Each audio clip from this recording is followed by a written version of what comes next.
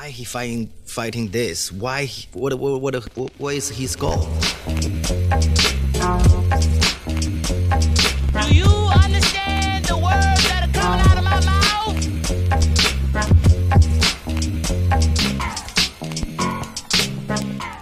Yo, welcome back to the Immigrant Section. Remember, if you're listening on Apple Podcast, click that follow or subscribe or whatever the fuck it is. On Spotify, click that follow. Full videos out on YouTube. Subscribe to the channel. Got stand-up and everything on there.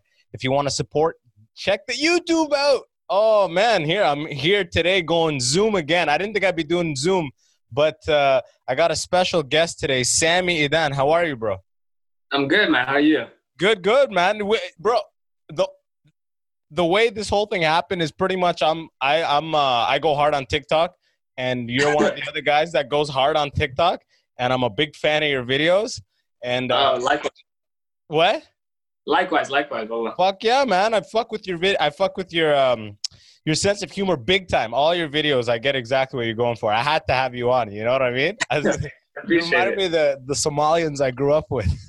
Yeah. Oh, bro. Yo, I grew up in a shitty neighborhood. It was all like Somalian and Sudani refugees, you know? Where's this? In London, in Ontario, in Canada. Oh, okay. Yeah, so you're out there in Sacramento, huh? Yeah. But actually, I lived in London. So my mom's British. London, Ontario. Oh, London, England. Yeah, London, England. Yeah. Okay. Yeah, so it's a bit of a... I mean, I was born in Oakland, but I grew up in London, UK, and then in Qatar in the Middle East. Oh, legit? So when did you come to America? 2013. Legit, eh? Yeah. So you've only been here 7 years? Yeah, exactly. Wow. Did you go to like the British schools and the American schools or whatever? That's why? Yeah, exactly. Every time I tell people, like, yo, I just got here in 2013, like, damn, your English is amazing. Like, yeah. I grew up speaking it, so. So you lived in Dubai, you said Qatar? Yeah. How long was that? For like 12, 13 years. So that's the majority. Oh, shit. I stayed in Qatar for a 2-day connection. Man, but if you were in Qatar in the years where Qatar was nothing, huh? Yeah, we really were. Like, I remember walking to our the house that, the first house that we were renting there, and we literally had to park and then walk over like some mini dunes. Yeah. Dunes, like just sand dunes. Yeah, sand dunes, just to see the house. Like there wasn't a neighborhood. It was like my house and then like maybe 2 other houses. And then now you go back and it's like the whole city was like built around the small existing structures that were there like 30 years ago. Yeah, man. I remember what year was it? It was probably, I was in 10th grade, probably 2007 or 6. I went there. Mm-hmm. And it was so much construction going on and like no one living anywhere. It didn't look like we were in this big hotel near Four Seasons, and there was so many buildings being built and so much construction and so many new buildings, but it looked like there was no one. It looked like they were preparing for something. Yeah, exactly. And now it's ready. Like the city of like Doha. Yeah. Like it's the majority of the construction were all hotels because like, you know, a lot of the stuff that goes on there is just it's sort tourism. Tourism, yeah. Yeah. So they're trying to host that, and then with the World Cup coming 2022. Yo, so I heard they were gonna lose that because so many workers were dying during the construction, and it was such a fucked up like working conditions that they wanted to pull it from them. To be honest, yeah. I mean, I don't want to. You know, if I'm being real with you, like it's some human rights violation going on. You know? Yeah. Yo, big time. Yeah, big time. Like they were like, I remember they used to announce like, cause it gets really hot in the summer, like Celsius, I don't know what it is in Fahrenheit, but like Celsius, it got to like 55, right? Yo, I heard in Kuwait, my buddy lived in Kuwait. He said that the same thing. They always have those like temperature readings all over the like city. And he said by law, any day that's 50 degrees or over, the workers can't work. And no matter how hot it got, the thing would always say 49. Wow. Yeah, in Kuwait. Yeah, for us, like I never heard of that, but I'm not surprised. But they did that, and they said, "Yo, okay, no one's working. It's over 50." There was a government like they announced it, like no one can work in the next like 2 weeks or 3 weeks.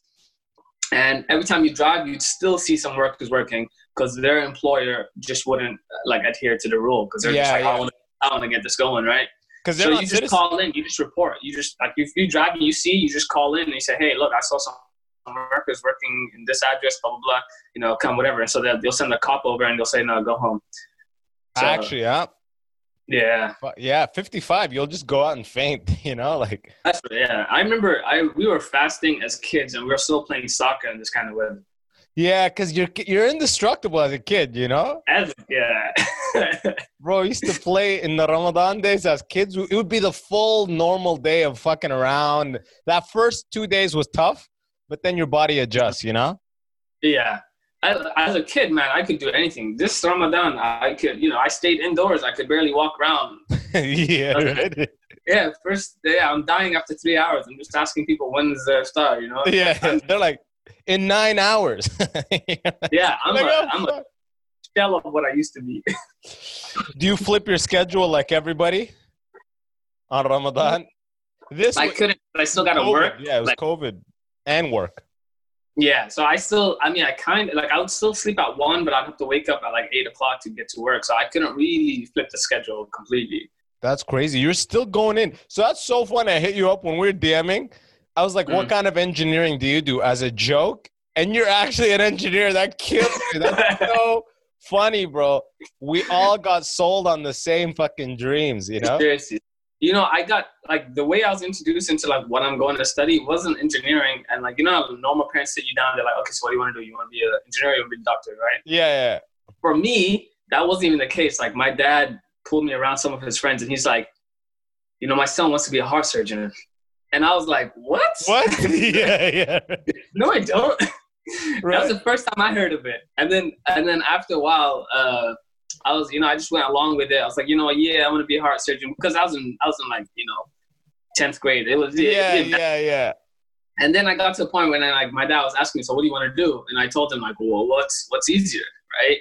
And by easier, I meant like not just like subject-wise, but how long will I be in school for, right? And engineering was just a lot shorter, so I figured, yeah, I'm just gonna do that.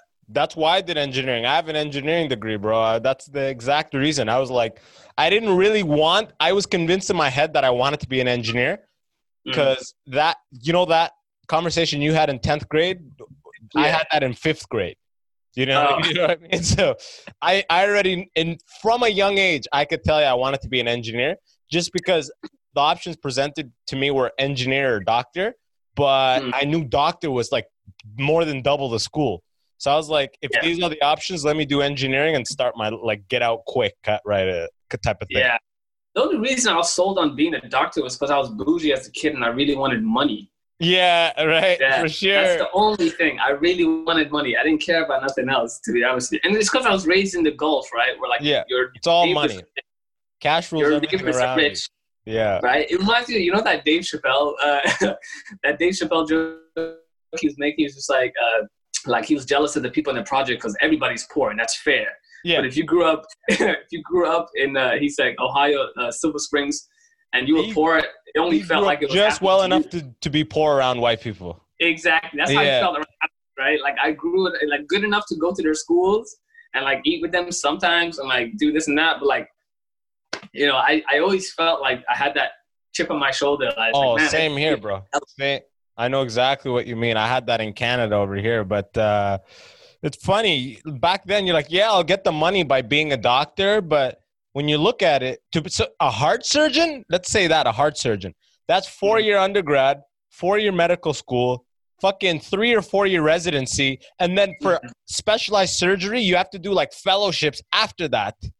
You're not getting the entire time. If you want to be like a brain surgeon or a heart surgeon, you're in forever, bro. It's like 10, 12 years plus before you're actually practicing licensed yourself fully. And that's like if you don't skip a class or fail a class. Yeah, exactly, right? You never got COVID. Yeah. If you get held back one time, it's over. You're done. It's done. And you don't get paid for the entire time or majority of the time. I think residency you get paid. But still even whatever. At residency level, you're not making what any of your peers are making at that time. Yeah. I know my friend has a resident for orthopedic surgery or some other residents. It's like 90 G's a year or something. Like, you can start paying back your student loans is 90 the G. money. I didn't know it was that much. Yeah, but then, in the States, it's way more. I don't know what the residency is, but in the States, health is privatized. So what you can make, there's like no cap on it. But in Canada, it's all government healthcare. So it's like. I prefer that, to be honest, because the private, it might help like the people who are on the receiving end of the checks, but the ones that are sick. Oh, yeah. For the masses, you want government. Yeah. You want public health. That's what you want. But yeah. The best from what I've seen, because I lived in the States. So I lived in the States after I finished my degree. I have a degree in nanotechnology engineering, huh? Are you serious? Yeah. Oh, you went. Nigga, I did that next shit. Fuck civil. Even out of all the engineering, civil's the easiest. Oh, yeah. That's why all the Arabs are in civil, bro. All the Arabs are in civil. Every Iraqi is in civil engineering. It's 100% the easiest engineering, but it's also the one that's the most applicable to like anywhere. To life, society, yeah. You know the FOB? You know that channel, the FOB 4? No. You don't know the FOB 4? The FOB 4, no. The FOB I know NBC. What? I know NBC 1 and 2 and 3. No. The FOB 4 is an Instagram. He's a guy named Mo Hussein. He's on Instagram, TikTok. Oh, okay, no, I don't. He's a guy who does pretty much kind of what we do, but he's got a big follow. I met the guy, bro. He's an Iraqi kid. I was like, I talked to him. I'm like, what kind of engineering do you do? As a joke, civil engineering, bro. It's popular, man. It's so funny. Like, I feel like our lives are like you become an engineer and then you figure out what you want to do with your life. Exactly. It's supposed to pay for your like actual dreams.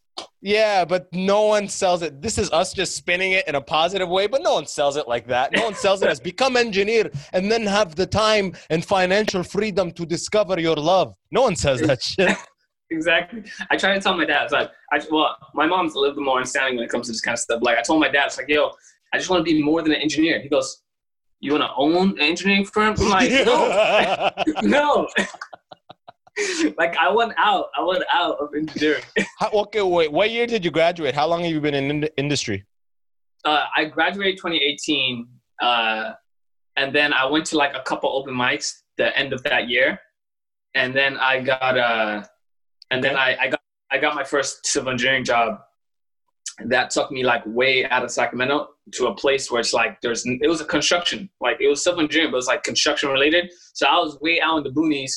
Like in a complex. Huh? In like one of those like working complexes. Yeah. It was just way out, and it's one of those like places where there's no open mics. It's barely a city. It's like a small town. So I was living in like a small country town. What's it called? Like Modesto? No, it's Ukiah.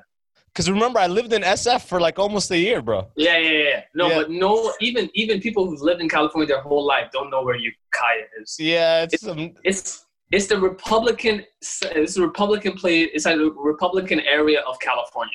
Yeah, sounds like it, bro. What the fuck? Yeah. Pretty much any state, no matter where you are, as soon as you go within like 60 miles outside the big city, you're probably in the Republican zone. Exactly. Well, no matter where you, even California, right?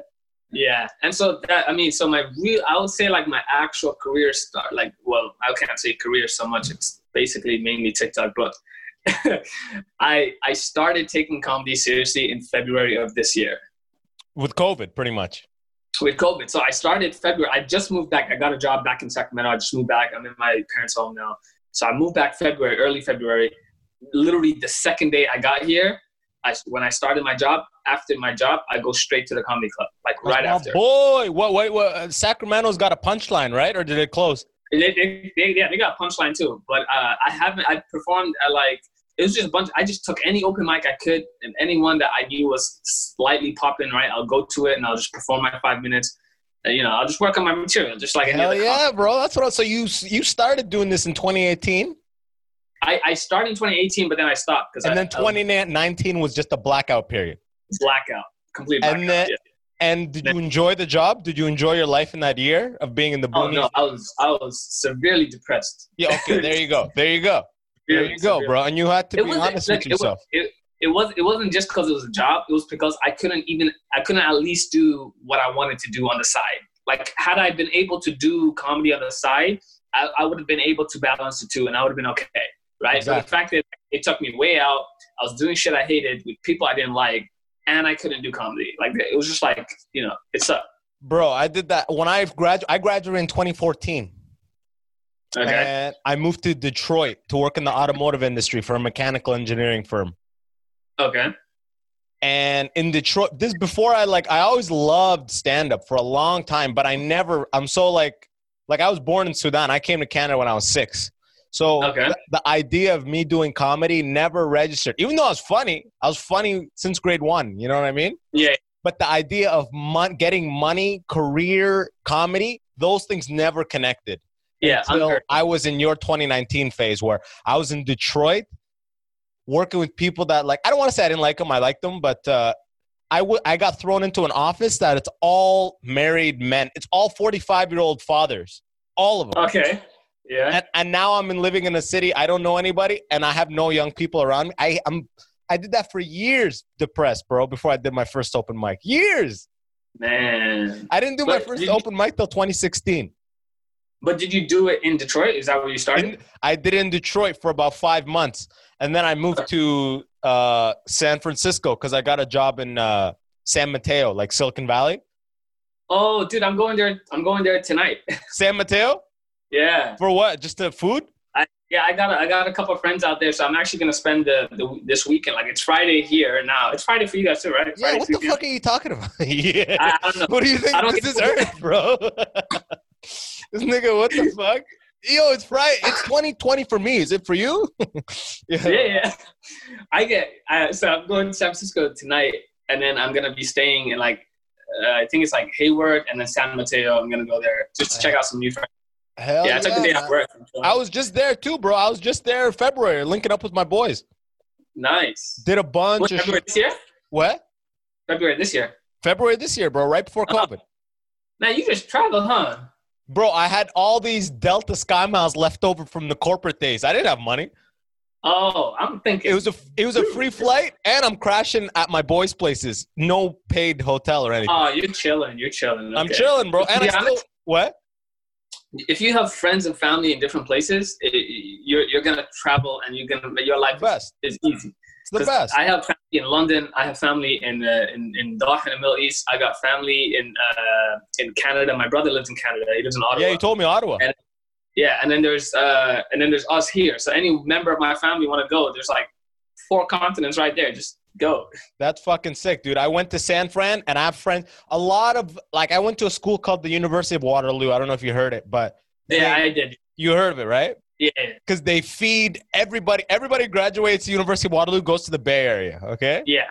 They're all in the Bay Area startups, bro. Half my friends work at Google, Apple, blah blah blah. So I'm always there chilling. And then I got boys in LA doing the same thing, so I crashed there too. But man, there's so many engineer comics. It's so funny.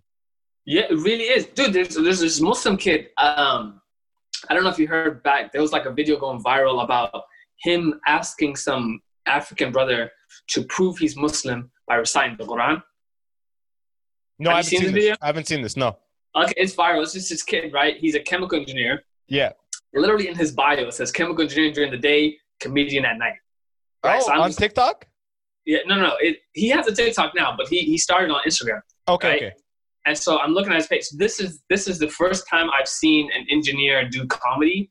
And to tell you the truth, like, I hope no one figures out who I'm talking about. But I just saw his videos. I never found it funny. Oh, he just wasn't that funny. Maybe it's just not my humor. Gotcha, right? Gotcha. Yeah. Right? Because me and you, we do skits. Yeah. Well, I mean, yeah. Because if you saw me on stage, exactly. Because we're TikTok, we figured out we're pretty much redoing our own version of Chappelle's Show, right? Yeah. That's really what we're doing, bro. The low budget one in our. Chappelle's Show is low budget, bro. Just because it was wildly successful, it was a low. Well, go watch season 1, bro. That's a low budget shit. Yeah, I was actually watching it, dude. The thing is that amazing about Dave Chappelle is that his stuff stands the test of time, regardless. Like, it always is always relevant. Absolutely. It's called evergreen content. That's what, like, even on my TikTok and my Instagram, that's what I try to make, evergreen stuff. So regardless, like right now, there's so much protest stuff that I'm like, you gotta skew and like capture that because it's the whole energy of the current times. Yeah. But besides that, I really like to do evergreen. Like, I really at least try to brainstorm and come up with evergreen ideas. Shit that, like, if someone stumbles on my account 3 years from now, it's not any different. Exactly. Dude, that's what I want to do regardless, but there's something even my weird stand-up. Same thing with my stand-up.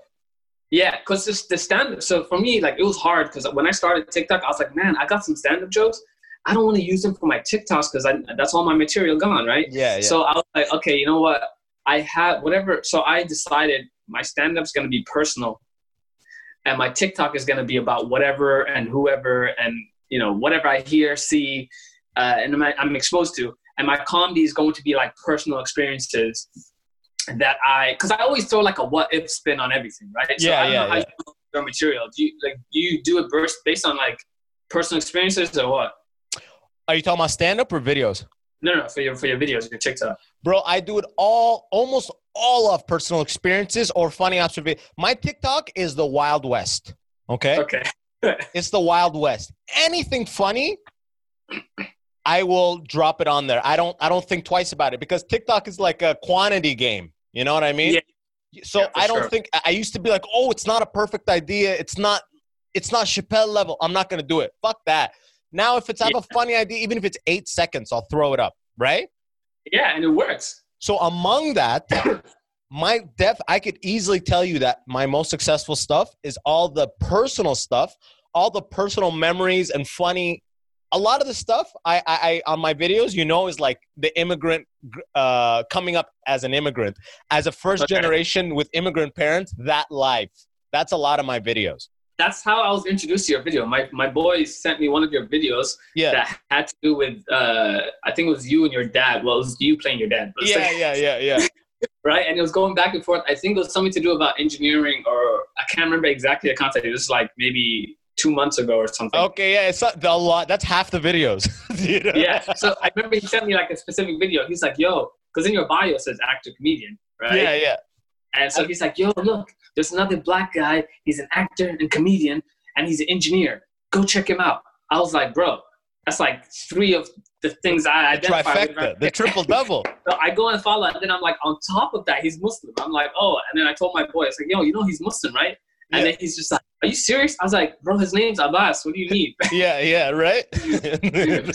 And his name's Muhammad. I'm like, how did you not spot that? Like, your name is Sammy Edan. That's why I'm like, I don't know. You sound like a fucking Lebanese singer or some shit. That's a stage name. That's his stage name. Oh, no way.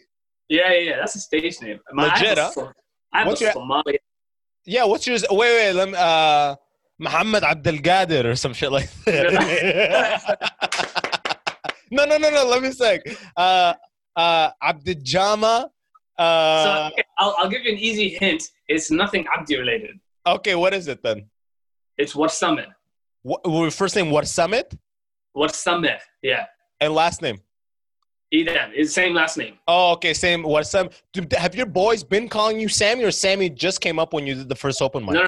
Sammy was like since I was a kid. Oh, okay, fuck it. Then that's sick. Because I personally believe that nowadays the stage name doesn't help you unless it's part of like what your people, unless it's like what people been calling you, unless it's part of your identity. It's back. The times have gone of like, you need a stage name. I actually don't think it helps you. But if that's what people have been calling you, your Instagram, all that stuff says Sammy, then it doesn't make a difference. Yeah, really. My name is, sorry, keep going. Yeah. I was going to say, it wouldn't make sense if I change it now. It's like, first of all, I don't want a stage name, but it's like, I forget what my name would be. Like, I would just hear somebody calling it, and I wouldn't, you know. And if you go back to my tweets, go back to my Twitters, if you go back to my Instagram, you see my comments, you're always going to see someone say Sammy something. Sammy, yeah. So then it's all fine. Yeah. It's all consistent. My name is Abbas Abdel Wahab. Abbas Abdel Wahab. Yeah. But that's Muslim ass. Right? No, bro, my name is Abbas Ali Hussein Abdel Wahab. That's like Sahaba level name. Yeah, right, exactly. Bro, I'm one of the original niggas on the camel and shit. Yo, but when I started comedy, I dropped the Abdel because the Abdel is very like even in engineering, people would assume the Abdel was a middle name and the Wahab was the last name. So I just dropped the Abdel. So everything I do for acting, comedy, everything is Abbas. I say Abbas Wahab. Yeah. Yeah, but it's catchy though. But it's still the same thing. All people still know me as Abbas. So that never really changed, you know? And Abbas, I wanted a 2-word thing. Abdel, Abbas, Abdel, Wahab, you know? And even like, who knows, maybe in like my like knowledge militant phase of my career later on, I'll go by the full name. Like, you know, like how Mos Def went to Yasin Bey? Yeah. I'll go call me Abbas Al Hussein Abdel Wahab. You should wait until you get like the biggest interview and then be like, so tell us a little about yourself, and then just drop the whole name. Like and then play the azan on my phone. And just make direct eye contact as it's playing. Just don't blink. And then just be like, Allah is watching. They're like, oh my God. So I was gonna drop. So my last name is Edan, Edan, right? But I thought it was always catchy was Eden. So Eden, like the paradise, like Garden of Paradise. Yeah, Garden of Eden. But then I was like, I searched Sammy Eden, and there's some tennis player called Sammy Eden. That's first, right? But second, it's like Eden sounds so just like, I don't know. Sammy Eden sounds like you're just trying too hard to have a safe name. Yeah, right. And the second thing is, Edan is your actual last name, right? Yeah. And Sam is what actually people call you, right? Yeah. So forget about trying to massage it into this perfect thing, you know? Yeah. I figured I'll just leave it as, and I have like I already got an email address with Edan. I don't want to like do all this bull and just change it, you know? Yeah, exactly. Yeah. I'm even super corny. I got Edan on my license plate. That means you got $250 of disposable income. That's not too. I don't know how expensive it is there, but here it's like $40. Oh, it's $250 here. Oh wow. Yeah, bro. Don't you know you get raped? Didn't your brother tell you about Ottawa? Didn't he tell you what he's paying for phone bill? It's rape here, bro. What do you pay? What car do you have?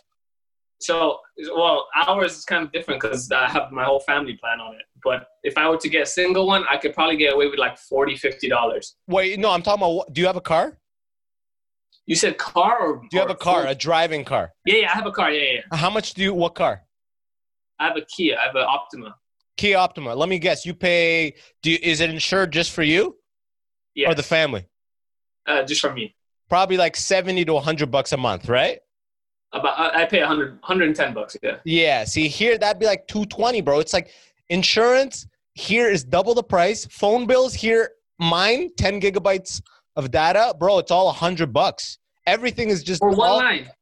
One line, yes, personal. Because in the States, you have such a higher density population in the same landmass. So the like telecommunications people, there's a lot more competition in the States than there is here. Here, there's like 2-3 big players. I mean, it's kind of the same, AT&T, Verizon, blah, blah, blah.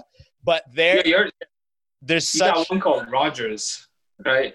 Yeah, I'm with Fido, who's owned by, Rogers owns Fido. It's kind of how like, you know, some little one will pop up that uses AT&T's towers. You know what I mean? Yeah, I got you. Yeah. That same little hustle where they rebrand and they go, we have better plans and that bullshit. But it's all expensive here because we have a huge landmass and a tenth of the population. I didn't realize, because I think, and that makes a lot of sense because you're trying to cover more land for less people. But the insurance, the car insurance, it doesn't make any sense. It's that one doesn't make. That's just rape, you know. There's less chance of you actually hitting. Exactly. If anything, it should be cheaper. It should be. That's the logic. You can't apply that. Oh man, I could go on this forever, but whatever. Oh, so when you talk about your TikTok videos, like you do personal experiences. Like for me, I do one or two things that it's never personal, to be honest with you. It's always stuff that I've seen that I just try to redo, right? Like I did a joke about cops at protests, right? Because I saw it. I saw cops at protests. I saw them giving interviews, and I know it's not true because I saw them beat like this kid's ass in front of me and then go on there and be like, oh, yeah, we're going to take a knee at 10 a.m. or 10 p.m. or something. Oh, I'm actually. Like, that's bull, right? So I make videos like that. But I think the videos that I enjoy doing the most is always those like, what if, you know? Like I'm watching Harry Potter every year, by the way. I'm a huge Harry Potter fan. Okay, yeah, bro, I am too. I mean, I read that was the first big book I read. Yeah, same here. Yeah. I've been since 2016. I've been having a marathon every year, all 8 movies. Damn, that's crazy. That's Every year. that's right? some of that. That's jihad level dedication, bro. That's ISIS is gonna come and try to scout you, bro. That's dedication. I'm telling you, like without fail, I go back and I watch all 8, right? Yeah. And so this year, I was watching it like a couple of nights ago, and Dumbledore, right? He asked Harry Potter to come up to his room, right? His chamber, and he's just like at his chambers, and all hours of the night, like this guy is asking a kid to come to his room at like 2 a.m. Yeah, right? yeah. So it's Harry, it's the chosen one, right? So I started thinking to myself, I was like, you know what if this nigga was gay? Right? So today's video, like this is how I get inspired. Today's video is gonna be a back and forth between Harry Potter and Dumbledore's gay. Yeah, dude, that's so fun. This is how I come up with stuff. Bro, you have a lot of that stuff. I have that. That's probably slightly the absurd. That's like a lot more. My stuff is like recreating memories, recreating things that like a lot of people think that it's just them.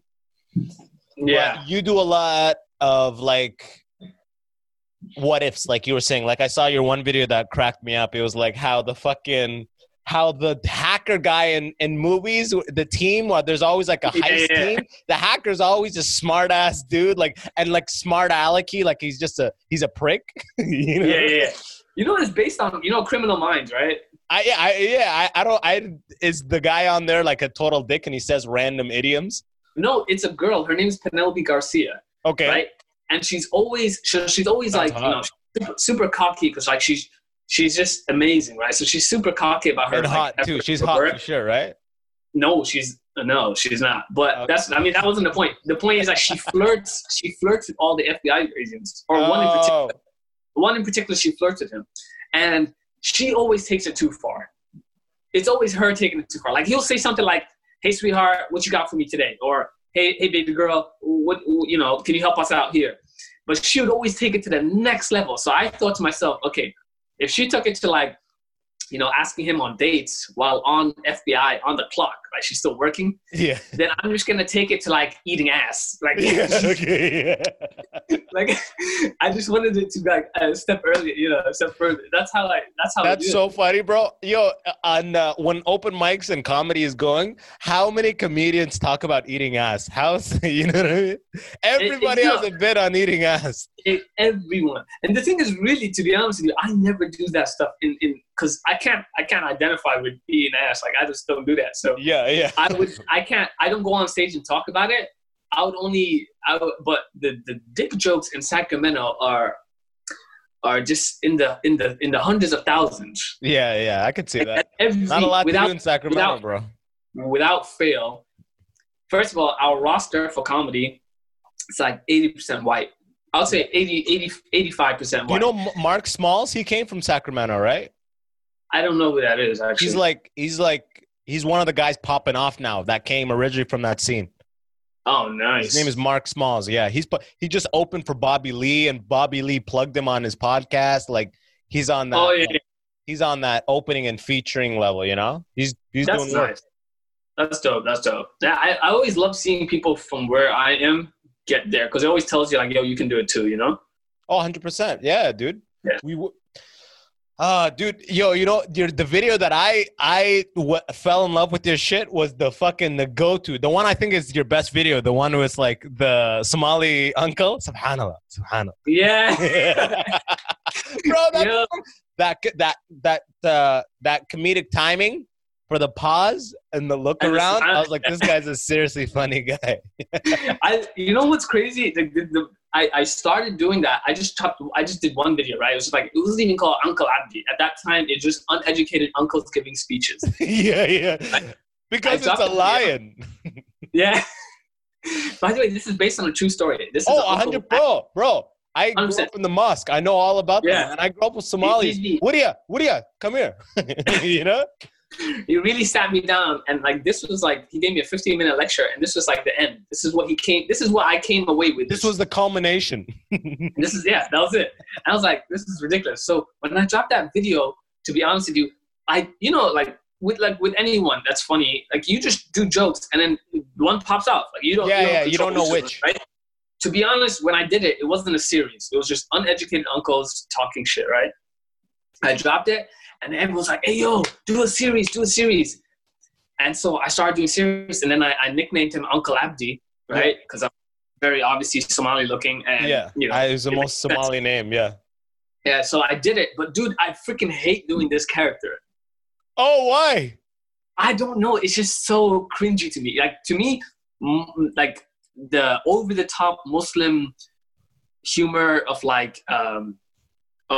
praying and like those kind of stuff. If it's not like a really good, well done skit, it's really so funny. Cringy. Yeah, it's really cringy to me because I've seen it a million times, right? Yeah. Okay. I hate doing it. Yeah. I don't know what it is, but I hate doing it. And then people keep like literally. There's this guy. He's not even Muslim, bro. He came to my Instagram and commented on one of my random photos and goes, "Hey, yo, we need Uncle Abdi, bro."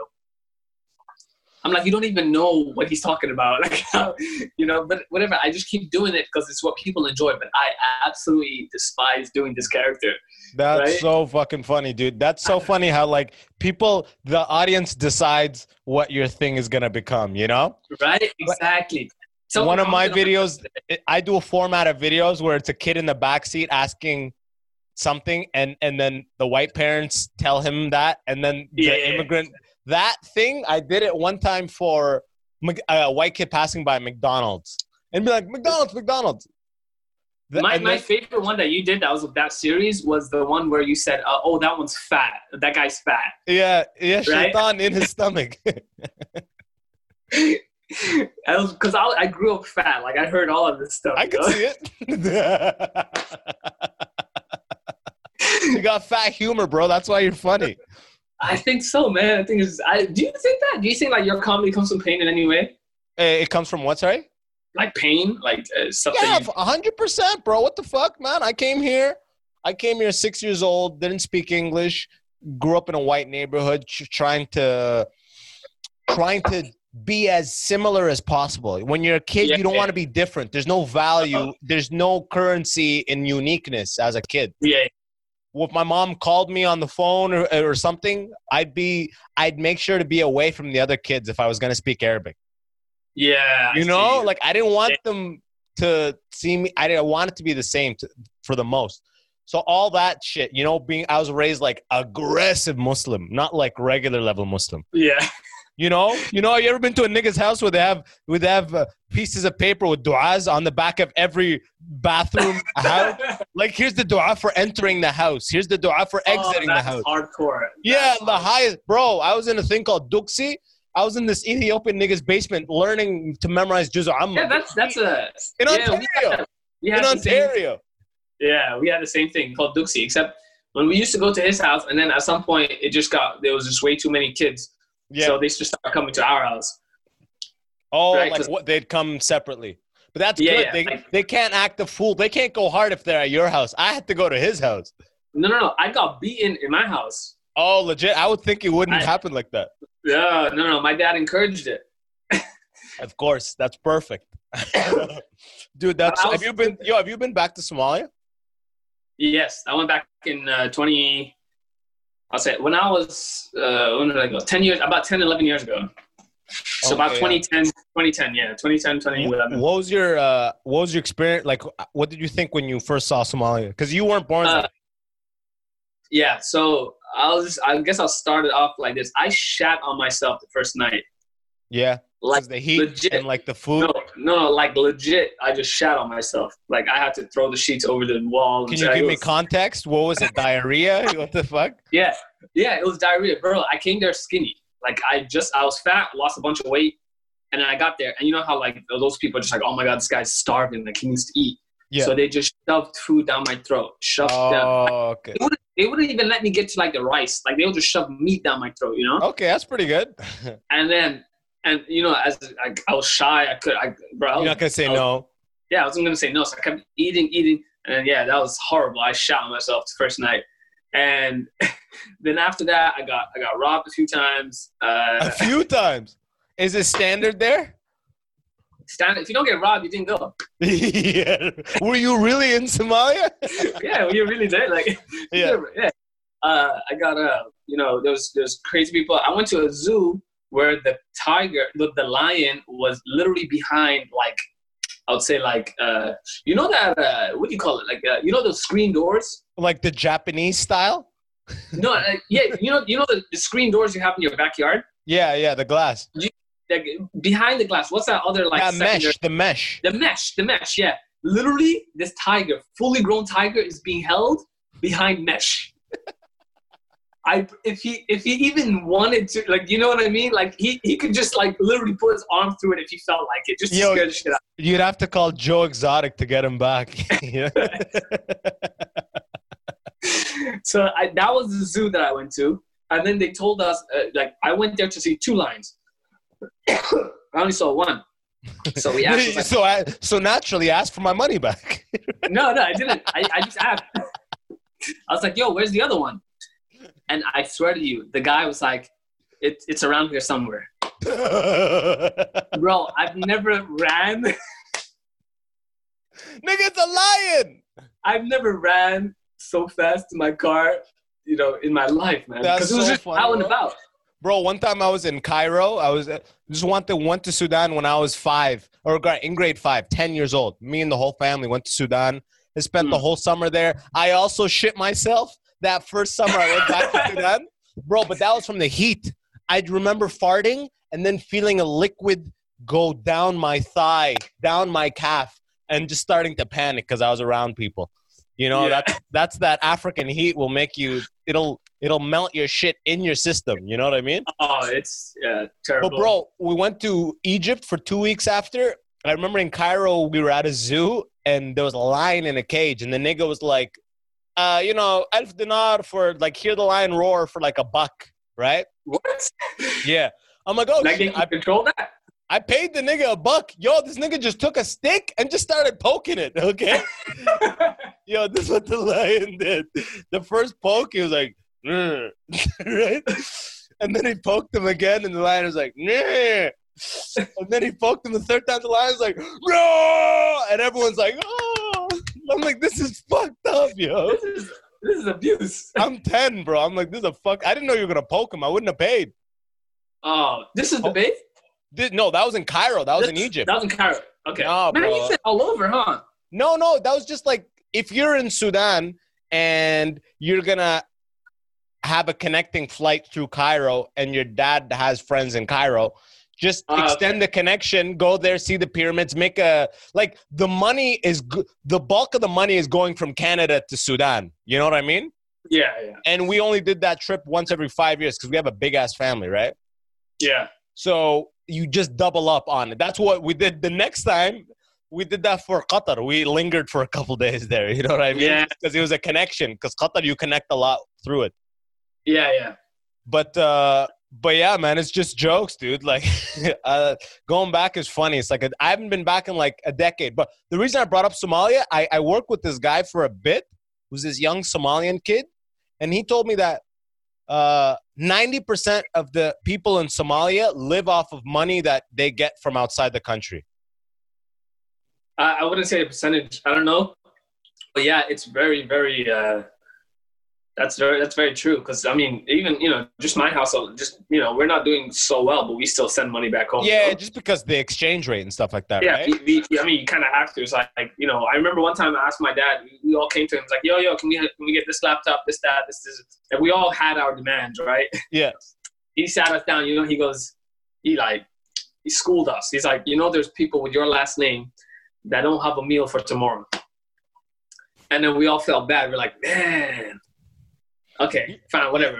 We won't, maybe next time, right? Whatever. Yeah. And so we just grew up knowing that, like, this is just something that you have to do. Like, a portion of the money that you have already, when I get paid, I already know there's a portion going to someone else just so they could live, you know?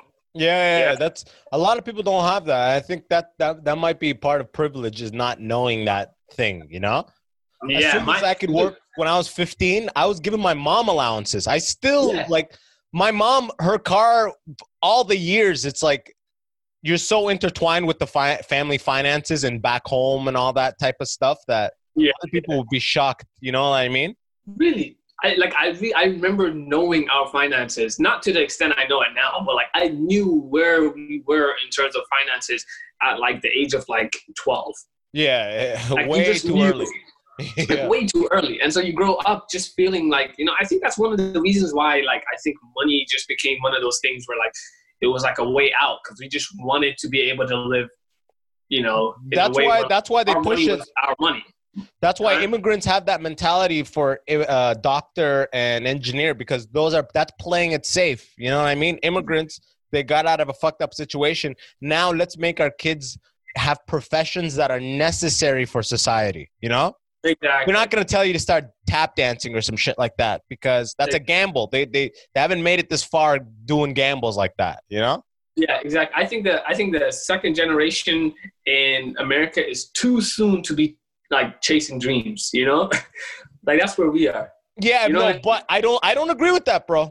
I don't agree with that. Like when on paper, I mean from their perspective, not exactly. Yeah, 100%. Yeah, I thought you were talking about like real life. I'm nigga, you do comedy. What do you mean? No, real life, you should, right? Yeah. But I'm saying for them, they're like, for them, it's just like a mentality of survival. Like they just got here. Hey, everybody get into this field: nursing, doctor, lawyer, engineer, whatever. The critical and things, you turn around and you say, I want to be a comedian. It's like, bro, maybe your kid can be a comedian, but you need to be an engineer. Yeah, exactly, right? Which is sad as fuck for someone who's creative, because people like you and I are doing it regardless. But some people who I feel bad for them, but fuck them at the same time. If you let fuck in the sense that if you have a thing you want to pursue, and they said, no, you don't get to pursue this because we're immigrants, you have to do the tried and true path. Yeah. And you don't pursue that. All you really have to do is make sure you get money to contribute to the cause in general. And keep pursuing it. If you don't pursue your thing, that's on you. Fuck you. You know what I mean? Like, I'm not, like, you can do both. You did your engineering degree and you're doing open mics after. So I'm not going to sit here and listen to like some sob story from someone's like, oh, my parents, they wouldn't no, if you wanted to do it, you would have found a way. Yeah. That means you didn't really want it. Exactly. It's like not easy. Dave Chappelle said, that's a brittle spirit. Yeah, exactly, right? That means that's a fucking brittle spirit, dude. That's exactly. He's like, you can kiss that homework goodbye, Fuhad. That engineering homework. Yo, it kills me, bro. Yo, true. I was gonna say, I told you in 90% they get it from. That's what that guy told me about Somalia. 90% they get it from out of the country. He said, Western Union, how you transfer money with Western Union. Yeah. And there's always like a couple small ones for Sudan, there's different ones. There's always an uncle going to Somalia who can take 9,000 cash. It's weird, right? But he told me that like once a month or twice a month, when that money, the big service that does that, he told me it was the longest in like Djibouti. He told me it was the longest line he's seen in his life. Was that the day the money transfers from abroad and everyone goes to the money place to get their money in Somalia? I heard, because my dad said it was the longest line he'd ever seen in his life. Damn. I was like, damn, that's crazy. And what's crazy is those people probably walk to that line, so they've been traveling for like a day or something. Yeah, uphill probably. Yeah. 100 degrees, yeah. But no, that's 100. That's true, and I think with immigrants, I think that's why I don't know how to explain it, but like I think our family. I won't say this as a broad statement, but like I think because we're so intertwined, like as a kid of like helping out. Yeah. Like even when you grow up, your money's not your money. Yeah. Like no real immigrant goes to work, gets his check, and thinks, "Hey, this is all mine." No one thinks that way. Well, I mean, if you're an immigrant and like the immigration process killed everybody else. Well, if you're wealthy, that might be different. But I'm saying like the typical like no, it's always a collective. Like, but I don't know. I think it does something for your character. Like later on, like you become more charitable. You become more empathetic. Dude, I couldn't agree more, man. It makes you, it trains you to be more selfless than otherwise would happen, When your birthday, you have a list of birthday presents.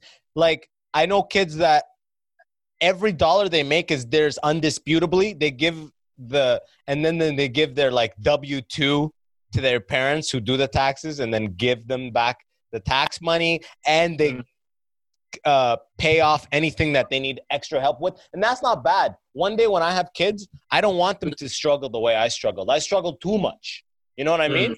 I struggled too much, bro. There's a nice middle ground, and I'm never gonna have a fucking kid go through Duxie getting beat for, half my class was Somalian. We're memorizing Quran. They're not even teaching the interpretation. They're not even teaching what it means. They were only memorizing. I'm like, what are we doing? I was told word for word. You don't need to know what it means. What? Yeah, exactly. What? It's literally like being beat to memorize old Hamlet, you know? You're like, I don't understand this old English. Just fucking learn it. It just means that I can lead Salah, right? Yeah. So now I'm leading Salah, and all the people who are like Arabic native like speakers behind me are crying at the surah, and I'm thinking, what am I saying? Exactly. So emotional, right? It wasn't part of the curriculum, apparently. Yeah. That's the least important thing. It really is. I think that's how I started. Like for me, like my kitab, even here, right here, it's got like the translation, and it's got the transliteration, and it's got the Arabic. So like if I because I'm really, really slow at reading Arabic, like actual, right? So I read transliteration when I'm just trying to read like, normal speed. And then I read the translation. Like I never go past the page without reading the translation. Because to me, it didn't. What's the point? It didn't. Yeah, what's the point? Yeah, I agree, man. I'm sure there's benefit in it, right? Just reading this hasana in it. But like, it's like, I need to know what I'm doing. Yeah, right. Like I really started, the way I grew up, like I said, raised, it was so militant that questioning anything was like forbidden, and like, not just forbidden, but like, it almost like, imagine like a bunch of Abdi Somalian uncle cab drivers looking at a girl who's like walking in a sundress, sexy as shit. Judgment, right? Like, you know what I mean? Like, look at the whore. Sure, look, you know what I mean? Like that type of hate for questioning. So it's like, it was so militant. You don't question, you don't this and that. So it's like, I've really pulled away from that. And I question everything now. And I'm like, I had a phase where I was like, no, Islam's not for me, man. I'm like the pendulum. Once you go free, the pendulum goes the other way, right? Okay. Once you're raised here, like hold the pendulum all the way here, extreme, and it lets go and you're living alone, it goes the total other way, right? Total other way, yeah. And as I get older and like see things and, I get wiser, whatever you want to call it, wisdom. You come back. You come back. I'm not coming back to the other end. I'm never going to, it's just it's been let go. So now slowly as I get older, it's going to find a nice place in the middle. I got you. You know what I mean? Like it was held here before, it swung the total other way, and it's leveling out, reaching a nice, realistic middle ground equilibrium as I get older. I think I was definitely raised. I was not extreme. I don't think I was even. I think my house was, but it wasn't forced based on basically like the religion. It was more just like culture. It's like, hey, you're not supposed to do this. Word. Yeah. Okay. It was never really like, oh, this is haram, don't do that. It's more like, hey, yo, we don't do this. Don't do that. Yeah. Right? Like, it's weird to do this. So for me, it was never really like, I think this is a good thing. It wasn't tied to the religion. Like the strictness in my household wasn't tied to religion. So I didn't grow up hating it. Good. Right? Yeah. See, that's what happened to me. That's what happened. Yeah. Man. But a lot of people I know that like it wasn't tied. So it's like, they don't have that like resentment in their heart for it. Yeah, because like, dude, you're a kid, and you ask, like, oh, can we go get ice cream? Haram. I'm like, what? Yeah. So you grow up, you're being told everything's haram. So you're like, okay, well, I don't, if I can't do anything, then I don't like this thing, right? That stops me from doing anything.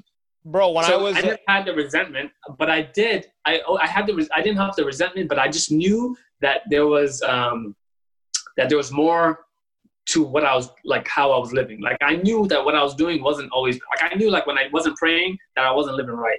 I knew that when I wasn't, so there was a certain amount of guilt, but I never did anything about it. I just sort of sat and like enjoyed my life. And like, I had a bunch of my friends. Like I literally sat with this guy, this Arab guy, and he had a friend over and he was like, yo, I'm not going to fast today.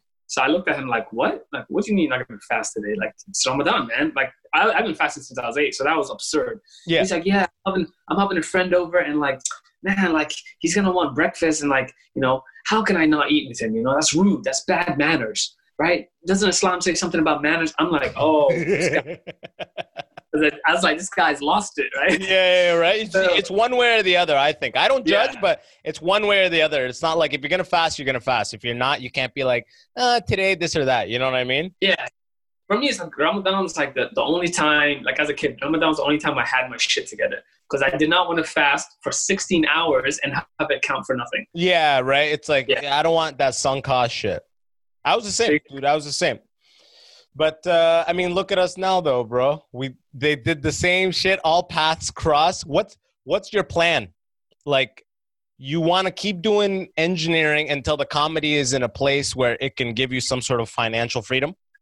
Exactly. I think that's the end goal for everyone. I think right now, that's going to be a long time from now. But I think the quarantine kind of helped me because like I knew I needed a social media kind of presence, and I also need to work on the craft because if you got one without the other, you're kind of just You're like fucked. Yeah, you need them both. Yeah, you're lost.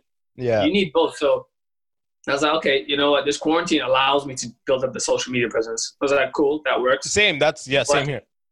But what's suffering now is obviously my stage work, right? Because I don't have anything. But everybody's is too. But everyone, yeah. So, but I think stage work, I can get back into I'll have a couple bad days and then I'll get back into the rhythm of things. But like, man, I'm like really upset with like TikTok because like, man, I keep looking at these likes and views. I'm like, man, how am I not like popping off already? Like, this is ridiculous. Like to me, I watch my video. I don't think because I hate watching my own videos. Like I hate it. I hate my voice. I hate what I'm doing. Same. Yeah, same. Disgusting to me, right? Yeah, a lot of artists are like that. Yeah. But I watch other people's, and I'm like, how did this person get 1 million views? How did this person get I'm like, because at least I don't like my videos, but I can be objective enough to be like, yo, at least my one's better than this one, and I only got like 10,000 views, and this guy got 1 million. How? Yeah. It's like sometimes you'll be so confident with a video on TikTok and it'll go nowhere. And then sometimes you think it's a dud and it'll do amazing. It's like, I don't know if it's the algorithm. I don't know if it's like human nature, something about it. Yeah. You know, I don't know, you know. Sometimes it's like the colors that they use, the brevity of the video, the song choice. The way we do TikTok, you realize that's, for the most part, we're kind of swimming against the stream. Yeah. TikTok is designed for, you got to have a song on in the background and use the text and do like face stuff. So just be like that kind of stuff. That, and like be like, and then mom came in, and like it's written mom. Exactly. And she's got, you know, it's all this like, it's almost like a silent movie with the song in the background. Those are the big TikTokers. We're doing like straight up sketch and stuff like that, which is exactly. But you also, I've noticed with you do a lot of hashtags. I would try reducing the hashtags to just FYP and just comedy and see what happens. Okay, I'll do that for sure. What I've noticed with the hashtags is the more hashtags you have that are like, you funnel it in, and like all of your video can only, it's like the hashtags are only as good as their weakest link. So the hashtag that has the least views. I think it works like that. So the one that you put that has the least views, it funnels everything else. Okay, because I've been watching like these YouTubers talk about TikTok algorithm, and you know they all talk as if they like. It changed like twice. Huh? It's changed like twice. I couldn't tell because I joined it pretty late, so I don't know. But like all these kids are talking as if like they had like a meeting with the TikTok CEO, and he specifically like they know. told them. Yeah. Like they know. I'm like, they keep saying, "Oh yeah, so you know TikTok is crashing right now because you know they're trying to do this." I'm like, who told you? Who told you this? Like you're literally speaking out of your ass. And the only reason anybody believes anything they say is because they joined early and they got like 500,000 followers. So everyone gives them the credit. Exactly. Like, you know, I have what? I don't have a lot of followers. I hit 12K last night. I have 12K, right? That's my boy. I'm happy with, because I remember when I had 68 followers and I was upset, man, because I was doing full on skits. You know how many shirts I wore for one skit? Yeah, right. That's what people need to see. Right? That's what they need to see. Get the video of you switching shirts, trying to find the light. trying to. Dude, I'm telling you, like I put so much effort. I posted. I'm like, hey, yo, this one's gonna. That's it. This one's gonna be. It's over. You know, it's going somewhere. And I sit down. I'm like, yo, I got 1 follower in the last 6 days. What's going on? Bro, Right? I remember the old algorithm. You if you hit a video, it could pop off. I had one video hit like 200,000 in the first 24 hours. That's ridiculous. You know, now it never happens like that. Now it's like, if it's a good video, it'll hit like, and for me, for my numbers, it'll hit 30, 40, 50K, and it'll keep trickling in. So before it used to be like this big curve up front, and then it'll trickle in like that. Yeah. And then now it seems to be more like this. They've really flattened out the curve. So it's a long process to get those views. Before it used to just spike, be viral for 24 hours or 48 hours, and then just drop. Yeah, exactly. I always like, you know, there's no reason looking backwards, but I always feel like, man, if I just joined this shit earlier and popped off, like when other people popped, because I'm looking at people with 100,000, because my goal was to get 100, my first goal was 10K, and then, you know, I passed that now. But my actual goal before quarantine, for me, I would say quarantine would be done in August, because that's when I have to go back to the office. Yeah. Right? So for me, August 1st is like the deadline. I wanted to get to 100K. Okay. Like that was the goal. Yeah. And I'm like, okay, I got 2 months to do this. And every video I'm doing, I get the same followers. And I respect these people. I like them. A lot of them are cool. I memorize, like, you know, names, you know, pictures. Yeah. But like, it's like, oh man, you're always killing it. Or someone says, how are you not famous yet? I'm like, yo, I know you think those are compliments when you say, how are you not famous? Yeah. But they hurt. You know? How does this not have more views? How is this not viral? You tell me, all right? You tell me. Exactly. I made this shit. It took an hour and a half. I made this shit, making the voiceover afterwards, trying to line it up perfectly. I put time into this. You know, you'll make a video. When you get the raw video footage, sometimes that's not even half of it's done. You have to sit there and put in the voiceover afterwards, line it all up. 3 hours, you click post, you're like, sick, I'm gonna fuck the system up with this one. Bro, I had the audacity to tag Kevin Hart in one of my videos. Oh my God. I told myself, deep in that junk mail. I was like, this is going straight to Kevin Hart. To the top, yeah. Hey, this shit, like, I went to sleep, and so it got like 1,000 or 2,000 views, and I was like, man, this is just not going anywhere. I went to sleep, woke up, now it's got 30K, but it took a day and a half to get to 30K views, and that's not even likes, that's views. That's not good. Yeah, okay. I mean, that's not bad. No, if you have your whole catalog if you keep putting out 30K view videos, you'll get your goals. You know what I mean? Yeah. When I first got, when I moved back to Canada, I moved back to Canada in 2018, and I started this comedy thing with my buddy Max called Plus Time Comedy. We pretty much just tried to make a viral video for like a year. Every week we would put out a video, and we had it all wrong completely. You know, our mindset was, if we make a viral video, everything will be in place for us. We'll pave the road for our way. We'll put ourselves on the map if we make a viral funny video, right? Okay. But that's not how it is anymore. YouTube, we were putting them on YouTube. YouTube is way past that phase where you could just get a viral video and pop up. There's way too much content on there. There's like 1 billion hours being uploaded every 24 hours. You know what I mean? Yeah. That doesn't happen anymore. The key now is to have a fucking great catalog. That's the key. Compound interest. The whole point of everything we're doing, TikTok, everything, it's the nature of compound interest, you know? So if you can keep putting out daily videos of 30K views, you'll get to the 100K. Okay, I know, I got you for sure. And I think you're right. I think like when people started on TikTok, there wasn't a lot of, even though there was 800 million accounts. They absorbed everything, yeah. So I don't know how the algorithm changed, but I think you're right. I think they passed that spike, because I'm not seeing those huge spikes. Actually, to be honest with you, I'll take that back, because I have my friend who did I wouldn't call him a friend because he starts stealing my videos. But anyway, this guy literally got 10 million views off a prank video. And the prank, it was just part one. Like, he didn't even show the result of the prank, you know? Legit. Look, he's on 16 million now. Like, the last I checked was 16 million. Okay. Right? And the only way he did it was the way he did it was like he put like some smoke bombs in like a box, taped it up, and took it to his friend's house. And then he's like, okay, come back for part 2. So how do people come back? They'd have to follow you in order to find the second one. Otherwise, you're just lost in the exactly in the jungle, right? So people followed him. He went from like 20K to like now.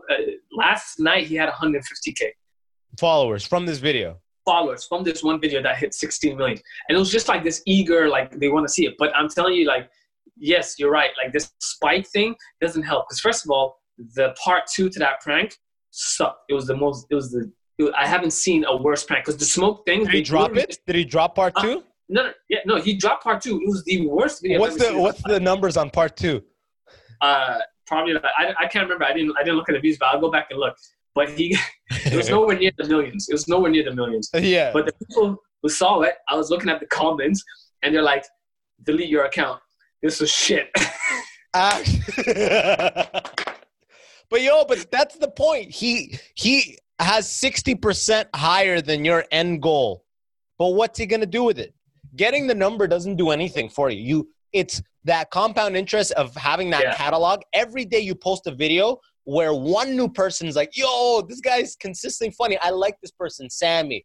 The idea. The whole idea, I think of it is to this podcast too, TikTok. Everything is, I just want the world to slowly associate the idea of comedy with my name, Abbas Wahab. Exactly. You know what I mean? Because I think the long-term goal is that compound interest because I really, it's like what's it called? Like the tortoise and the hare kind of thing, right? Where like, you know, it's the slow and steady that wins the race. Yeah, exactly. Because he peaked. Like that's a viral video. That's 16 million. That's 16 million. That's what the hair is. Yeah, that's a viral video. But you know, how do you capitalize? I mean, if you don't understand how you're going to capitalize off of these things, none of it means anything, right? Because if you capitalize off a video that's a prank video, no one's going to remember your face. They're going to remember the prank. That's the first. And the second, like if I go viral, I want it to be a skit because I want people to associate me with funny, just like you said. Yeah, exactly. Right. And it's hard. It's hard to go viral with a viral video. It's hard to go viral. Forget viral. Yeah. That's what I'm saying. Yeah. This viral, bro. I bought a book. I have a book right over there called Contagious. I bought it in 2018. It's a book about virality. I read it. I'm like, I'm gonna read this. I'm smart. I'll come up with a viral video, and everything will work out. That's not how it works. You just gotta build a great catalog, bro. That's it. You know what I mean? A great catalog is gonna do a lot more talking. People are gonna be able to go deep into what you've done. And after that 40th, 50th video, you have a diehard, you have a super fan. You know what I mean? Yeah. I think that's the thing that even my friend was telling me. Like, I see similar people commenting on my stuff and liking my stuff, right? So that means like you've got like a nice base of people who just love your shit. And you want to grow that base. That's the idea is just growing that base. Growing that base until obviously COVID fucked everything up. But my whole idea is keep amassing this online audience, and slowly but surely you're going to hone your stand-up skills in Toronto, and eventually you'll have an act that's tourable, and it's hey, you've been watching my videos for free for years. I've been giving you content, and now I'm in your city for $32.99, whatever the fuck it is. Come out and see me. That's what it's all about, right? That's 100%. 100%. But you the only way. Sorry. No, go ahead. I said the only way the only way to succeed in this game is to be passionate. You can't, if you're in it for money, you're fucked, because the whole idea is, do you love making a comedy video? Do you love clicking that post being like, oh, this video is going to fuck them up, you know? That's 100%. That's why you'll make it, because that feeling is, there's no money involved. You have to have the passion to keep creating content like that while your actual skills catch up. And then the money will come. The money will come. And it'll be way more than engineering can possibly. Bro, I left engineering. My brother-in-law, my sister's husband, is like, are you crazy? You could be going to the Khalij. You could go to Abu Dhabi. I have a friend in Abu Dhabi, man, $12,000 a month, no tax. What are you thinking? You know what I mean? I'm like, sure, the money would be sick. But I was making $120K salary in San Francisco. Yeah, and running to open mics. Doing 5 minutes bombing, thinking only about that. And like the money, bro, the more money you make, you just get a nicer car and a nicer place. And it just takes you to the open mic. That's it. Yeah, bro, I used to have a fucking sick Beamer. I'd park it around the corner so other comics didn't see it. I was afraid to be judged. Exactly. Yeah. I don't have like a Beamer or anything, but my Kia is like. The Optim was pretty nice though. Niggas would hate. Yeah, I bought it. It's nice, and I bought it like it's a 2019, and I bought it in 2018, like when it dropped, right? Yeah. Not because I wanted the 2019 car. It's just the only thing that like.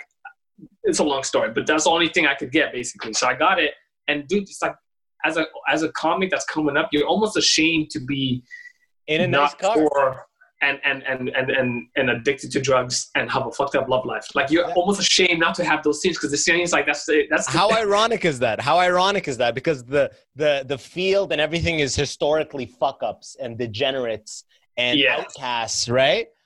But so now, bro. But look at like Drake is a prime example. Like if you look at every other rapper, it's more like they got out of the gutter, right? Like they came out of nothing, blah blah blah.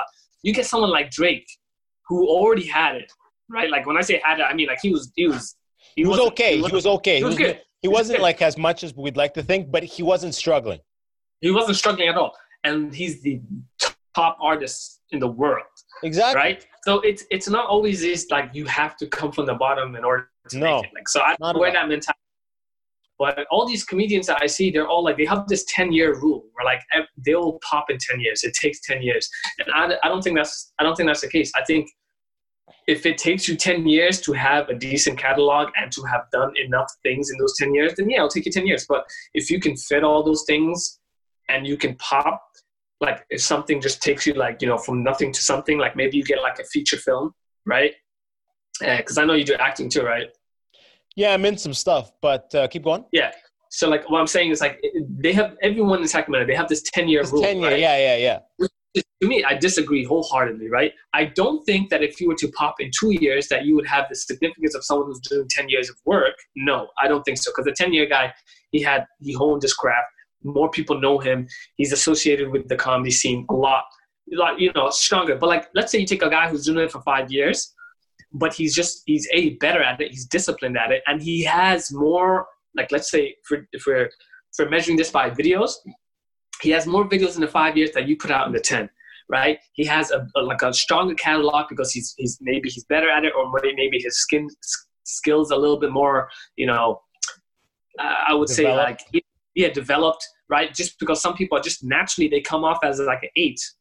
Where some people, they naturally come up as a 4 and they have to work to get to the 8. Gotcha. You know? Yeah, there's natural talent in all of it. And so I think everyone can make it. It's just like, you know, you start different. Like engineers, for example, right? Like I sucked at math, right? Math was very hard for me, but I had to struggle my way to get there. It took me 3 times as long as a regular person to get the same result. But I'm really against this whole 10-year rule, partially because I don't want it to take 10 years. but let me just say this, though. I agree with everything you're saying, but know this, that you know the outliers, you know the 10,000-hour rule. Yeah. I think it's Malcolm Gladwell, whatever. The point is you got to put mad hours on stage time. You can pop off in 3, 4, 5, 6 years, but are you going to have, when all eyes come on you, is your stage act going to be at a level that's going to keep the momentum going? Or are you not going to be at a level? Because Kevin Hart was saying it's like when the rocket ship blasts off, you got to know where the seatbelt is and you got to know where the navigation is, so to speak. If you are still wet behind the ears, you've been doing open mics 3 years, you're in a movie, and now people are trying to book you across the country to headline clubs, and you're like, yeah, I'll headline them. You're going to fuck yourself over hard because people will pay once to see you and then they'll never do it again. That's the key. People will always come, fool me once. People will come out once. Yeah. So 10 years is more about the time it takes to cultivate you to a proper headlining act. You can get a lot of social media notoriety in way less than 10 years. But as far as people coming to see a pro comic, it is, from what I've seen from all the greats, pretty much look at everybody, every great. It's pretty much that mark. Chappelle, Killing Them Softly, he was 27. Chappelle started when he was 14. 13 years. You know, for what it's worth, he was like 30 or 31. 15 years. You know, it takes time to do this. But as long as you're doing shit that you love in the meantime, that time, don't think of it as just like a waiting amount of time. Like I'm going to be waiting for 10 years. Yeah. You could have 300,000 followers on Instagram in 3 years, but you're still barely featuring. You know what I mean? Exactly. So, But you don't think that you can come up with 45 minutes in 2 years? no, bro, you can, bro, but it's like, How good is that? it's not going to be 45 good, minutes, bro. Yeah, come on. You have to think of it as like a civil engineer. It's like, yo, sure, that concrete takes 40 days to settle, but can I just start building on it in 3-4 days? Can I do something? It's like, yeah, but you got to think of it forming properly. So you have your whole career to build off of a foundation of it. You can do it faster. You know what I mean? Yeah. But the 10-year rule is not a hard, fast rule. As the pros have said it, like Ari Shafir and whatnot, if you could do it fast as fucking 7 years. But I'm talking about like being a good headliner. 10-year is a good rule of thumb. It is about a 10-year process, bro. Okay. But you can have that 100,000 in 3 months, but it's like, how do you convert it to I guess years? That takes time. You have to cultivate that skill online on stage. Okay, yeah, I agree with you, but I think the only reason I'm like convinced otherwise is two reasons actually. One is that when I see the people saying it takes 10 years, I see them as some who's saying it? Who's saying it? Yeah. And I'm like, okay, it makes sense because you only come to open mics once every 2-3 weeks, and you come one time and you do a 5-minute set that's like meh on a good day, it's like average. Yeah. And you do the same 5 minutes every time you come. So of course it's going to take you 10 years. That's the first thing in my head. So I'm like, when the part-timers say it, it's like, will it though? Yeah, exactly. Because I'm like, if it takes you 10 years, it should take me 4, right? Because I go every night, right? Except for 2-3 nights of the week, I don't go because there's no open mics or no decent ones. There's usually just shows, right? Yeah. Hey, guess what? You pick one of those that's furthest from the weekend. Start your own weekly open mic. I could do that, but the problem is with the commitments. Like I don't want to hold myself to that one night at this mic. You don't have to. You start it up for a month. You host it every week, and then people will be dying to host it. Trust me.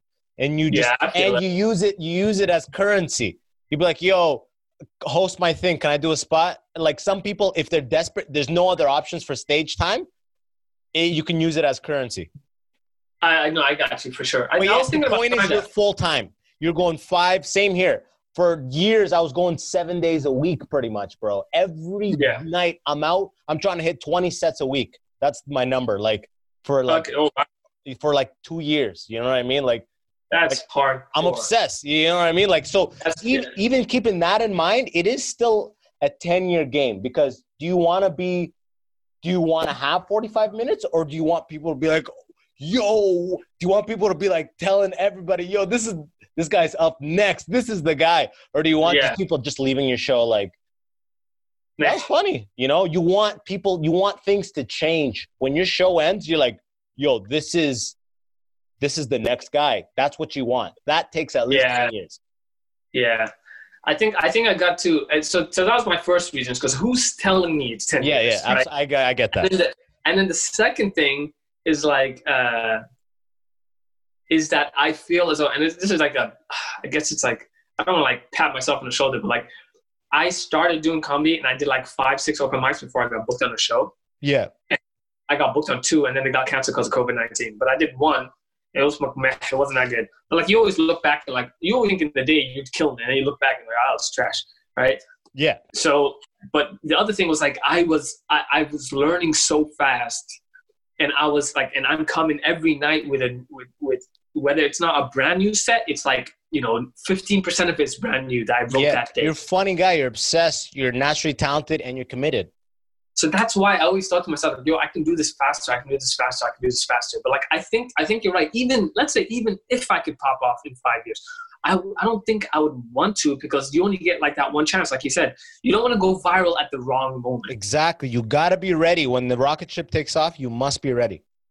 Okay. Yeah, no, that's why I understand. Like if I had like maybe 2 hours worth of material and I can condense that to a hard, solid 45 minutes that people just talk about, that's when I want to pop off, when I have that in the chamber, you know? Yes, but if you do that super fast, your on-stage chops, they don't develop at the same rate. So you'll come off as like, yo, this is the sickest writer. He had 45 minutes of like the best material. You got to be on stage like it's second nature. That takes years on stage. So you can get your jokes there, but your pacing, your comfort on stage, your act outs, all of that, you can't cheat it. Only time will get you there. Exactly. Have you ever seen like a funny person on Twitter try out open mics? You ever seen that? It's a nightmare. They always fall flat on their face. Yeah, it's a nightmare. Every single time. It's a nightmare. But yeah, I mean, I guess you're right. Bro, the only thing is, I know I can feel it, is that you have set it up such that until that point comes, you're going to keep doing engineering. Yeah, 100%. I can't. That's why the 10-year thing is pissing you off. If you weren't doing engineering, I promise you that 10-year thing wouldn't piss you off. But there are financial restraints, so obviously that's like some fairy tale thing. I get that you have to keep working, but if you get an opportunity in the next couple of years to hang this engineering hat up and still be able to help the way you help, you'd be living life. Bro, right now, the only way I MC weddings. That's dope. I MC weddings. You'll make like Muslim weddings or what? Anyway, anybody will have me, bro. You know, I'm trying to pay this rent, bro. I've done a lot of Pakistani weddings, Indian weddings. I've done like 1 or 2 white weddings. But I do a little acting here and there. I was delivering cookies. I just don't want, because I put all my hours into comedy at night. I give my nights to comedy, and now with COVID and everything, I give my days to content creation. So I really invest the time that I'm making, you know, whatever it is, 80K, whatever your salary is, that time that you're getting money right now, I think of it as I'm going to put the time in now, making no money, because I know the universe will pay it back eventually, you know? Put my time in, and you're already doing that with these videos. But just know that this process can't be rushed. And if you think you're ready at that 5-year mark, at that 6-year mark, when you look back at what you thought was ready at 5, it's going to disgust you. Exactly. Yeah, I feel you. That's how it works, bro. That's how this game works. I feel you. No, because I recorded one of my first shows, like literally not one of my first, the first show I've ever done in my life. Yeah. And what's crazy is like this is the worst time to ever do it, because I got it. I got spotted by some guy who's producing shows, and he's a ventriloquist, right? So he saw me at open mic and was like, "Yo, Sammy, I want to do a show in April." Now I had 4 months between then and I think it was January or like maybe December, sometime like that. He told me maybe 5-6 months before the actual show was actually booked and like ready to go. He says, "I need you to come do this show," and I'm like, "I'm 100% down." You know, honored for you to ask me, you know, all these things, right? It's my first show ever, right? And then I get a job and I move to Ukiah, right? So and then he's like, "I need you to do 20 minutes. And I'm like, "Bro, I want to, but I'm out here where there's no open mics. How do I get to 20 minutes? I only have 8 minutes. When he met me, I only had 8 minutes, and they were like subpar, you know? Yeah. There's really like a minute in real life. Right, really, yeah. It's like a minute, and then the rest is just like fucking knock jokes. Like, "Hey, guys, remember when?" You know, all that bullshit. So it was like 8 minutes of like subpar, and he needed me to have 20 minutes by April, and I had no open mic experience. So you know what I did? I would say every day, but like probably every other day after work, I would go home into my room and just rehearse doing new stuff. And then I would watch it or I'd listen to it. And if I truly found it, did I disconnect? No, you're good now. Keep going. And if you found what? And if I found it funny, like you would 2 days later, if I found it funny 2 days later, I would keep it. If I didn't and it wore off, I would throw it away and start again. Bro, that's amazing. Yeah. That's amazing. I have never been in a situation to have to do that, but I think that just speaks to like the level of dedication you're at. And bro, like I told you, the whole reason we're having this call right now is just because I fuck with your comedy. You're funny as fuck. You're obviously from the school of Dave Chappelle, so I fuck with you always. We're both students. Love. I see it in your comedy big time. But bro, we're wrapping up on like almost an hour and a half. This is the longest podcast I've done in months, bro. This has been amazing. Ridiculous. We got to do another one. Oh, for sure, man. I'm We always got to do another one. I didn't even ask you about George Floyd or any of that shit, man. Nigga, we just looking, yo. I didn't ask about any of that stuff. But whatever, bro. We'll have to talk about it next time, man. Yo, I appreciate. Sure. Do you have anything? What's your handle? I'm gonna plug everything in the description under. But what's it's the W Sammy on everything. Okay, the W Sammy. Yeah. Awesome. Yeah, look for that. Talk on Twitter, on Instagram, same thing. The W Sammy. Awesome, man. Yo, thanks so much for talking with me on Zoom like this. This has been sick. I feel like I got a link now in Sacramento. 100%, man. Yo, let's talk again. Keep making funny videos, and let's link up on TikTok, bro. Oh, for sure, man. You too, and thanks for having me, bro. All right, man. See you, Sam. Yeah.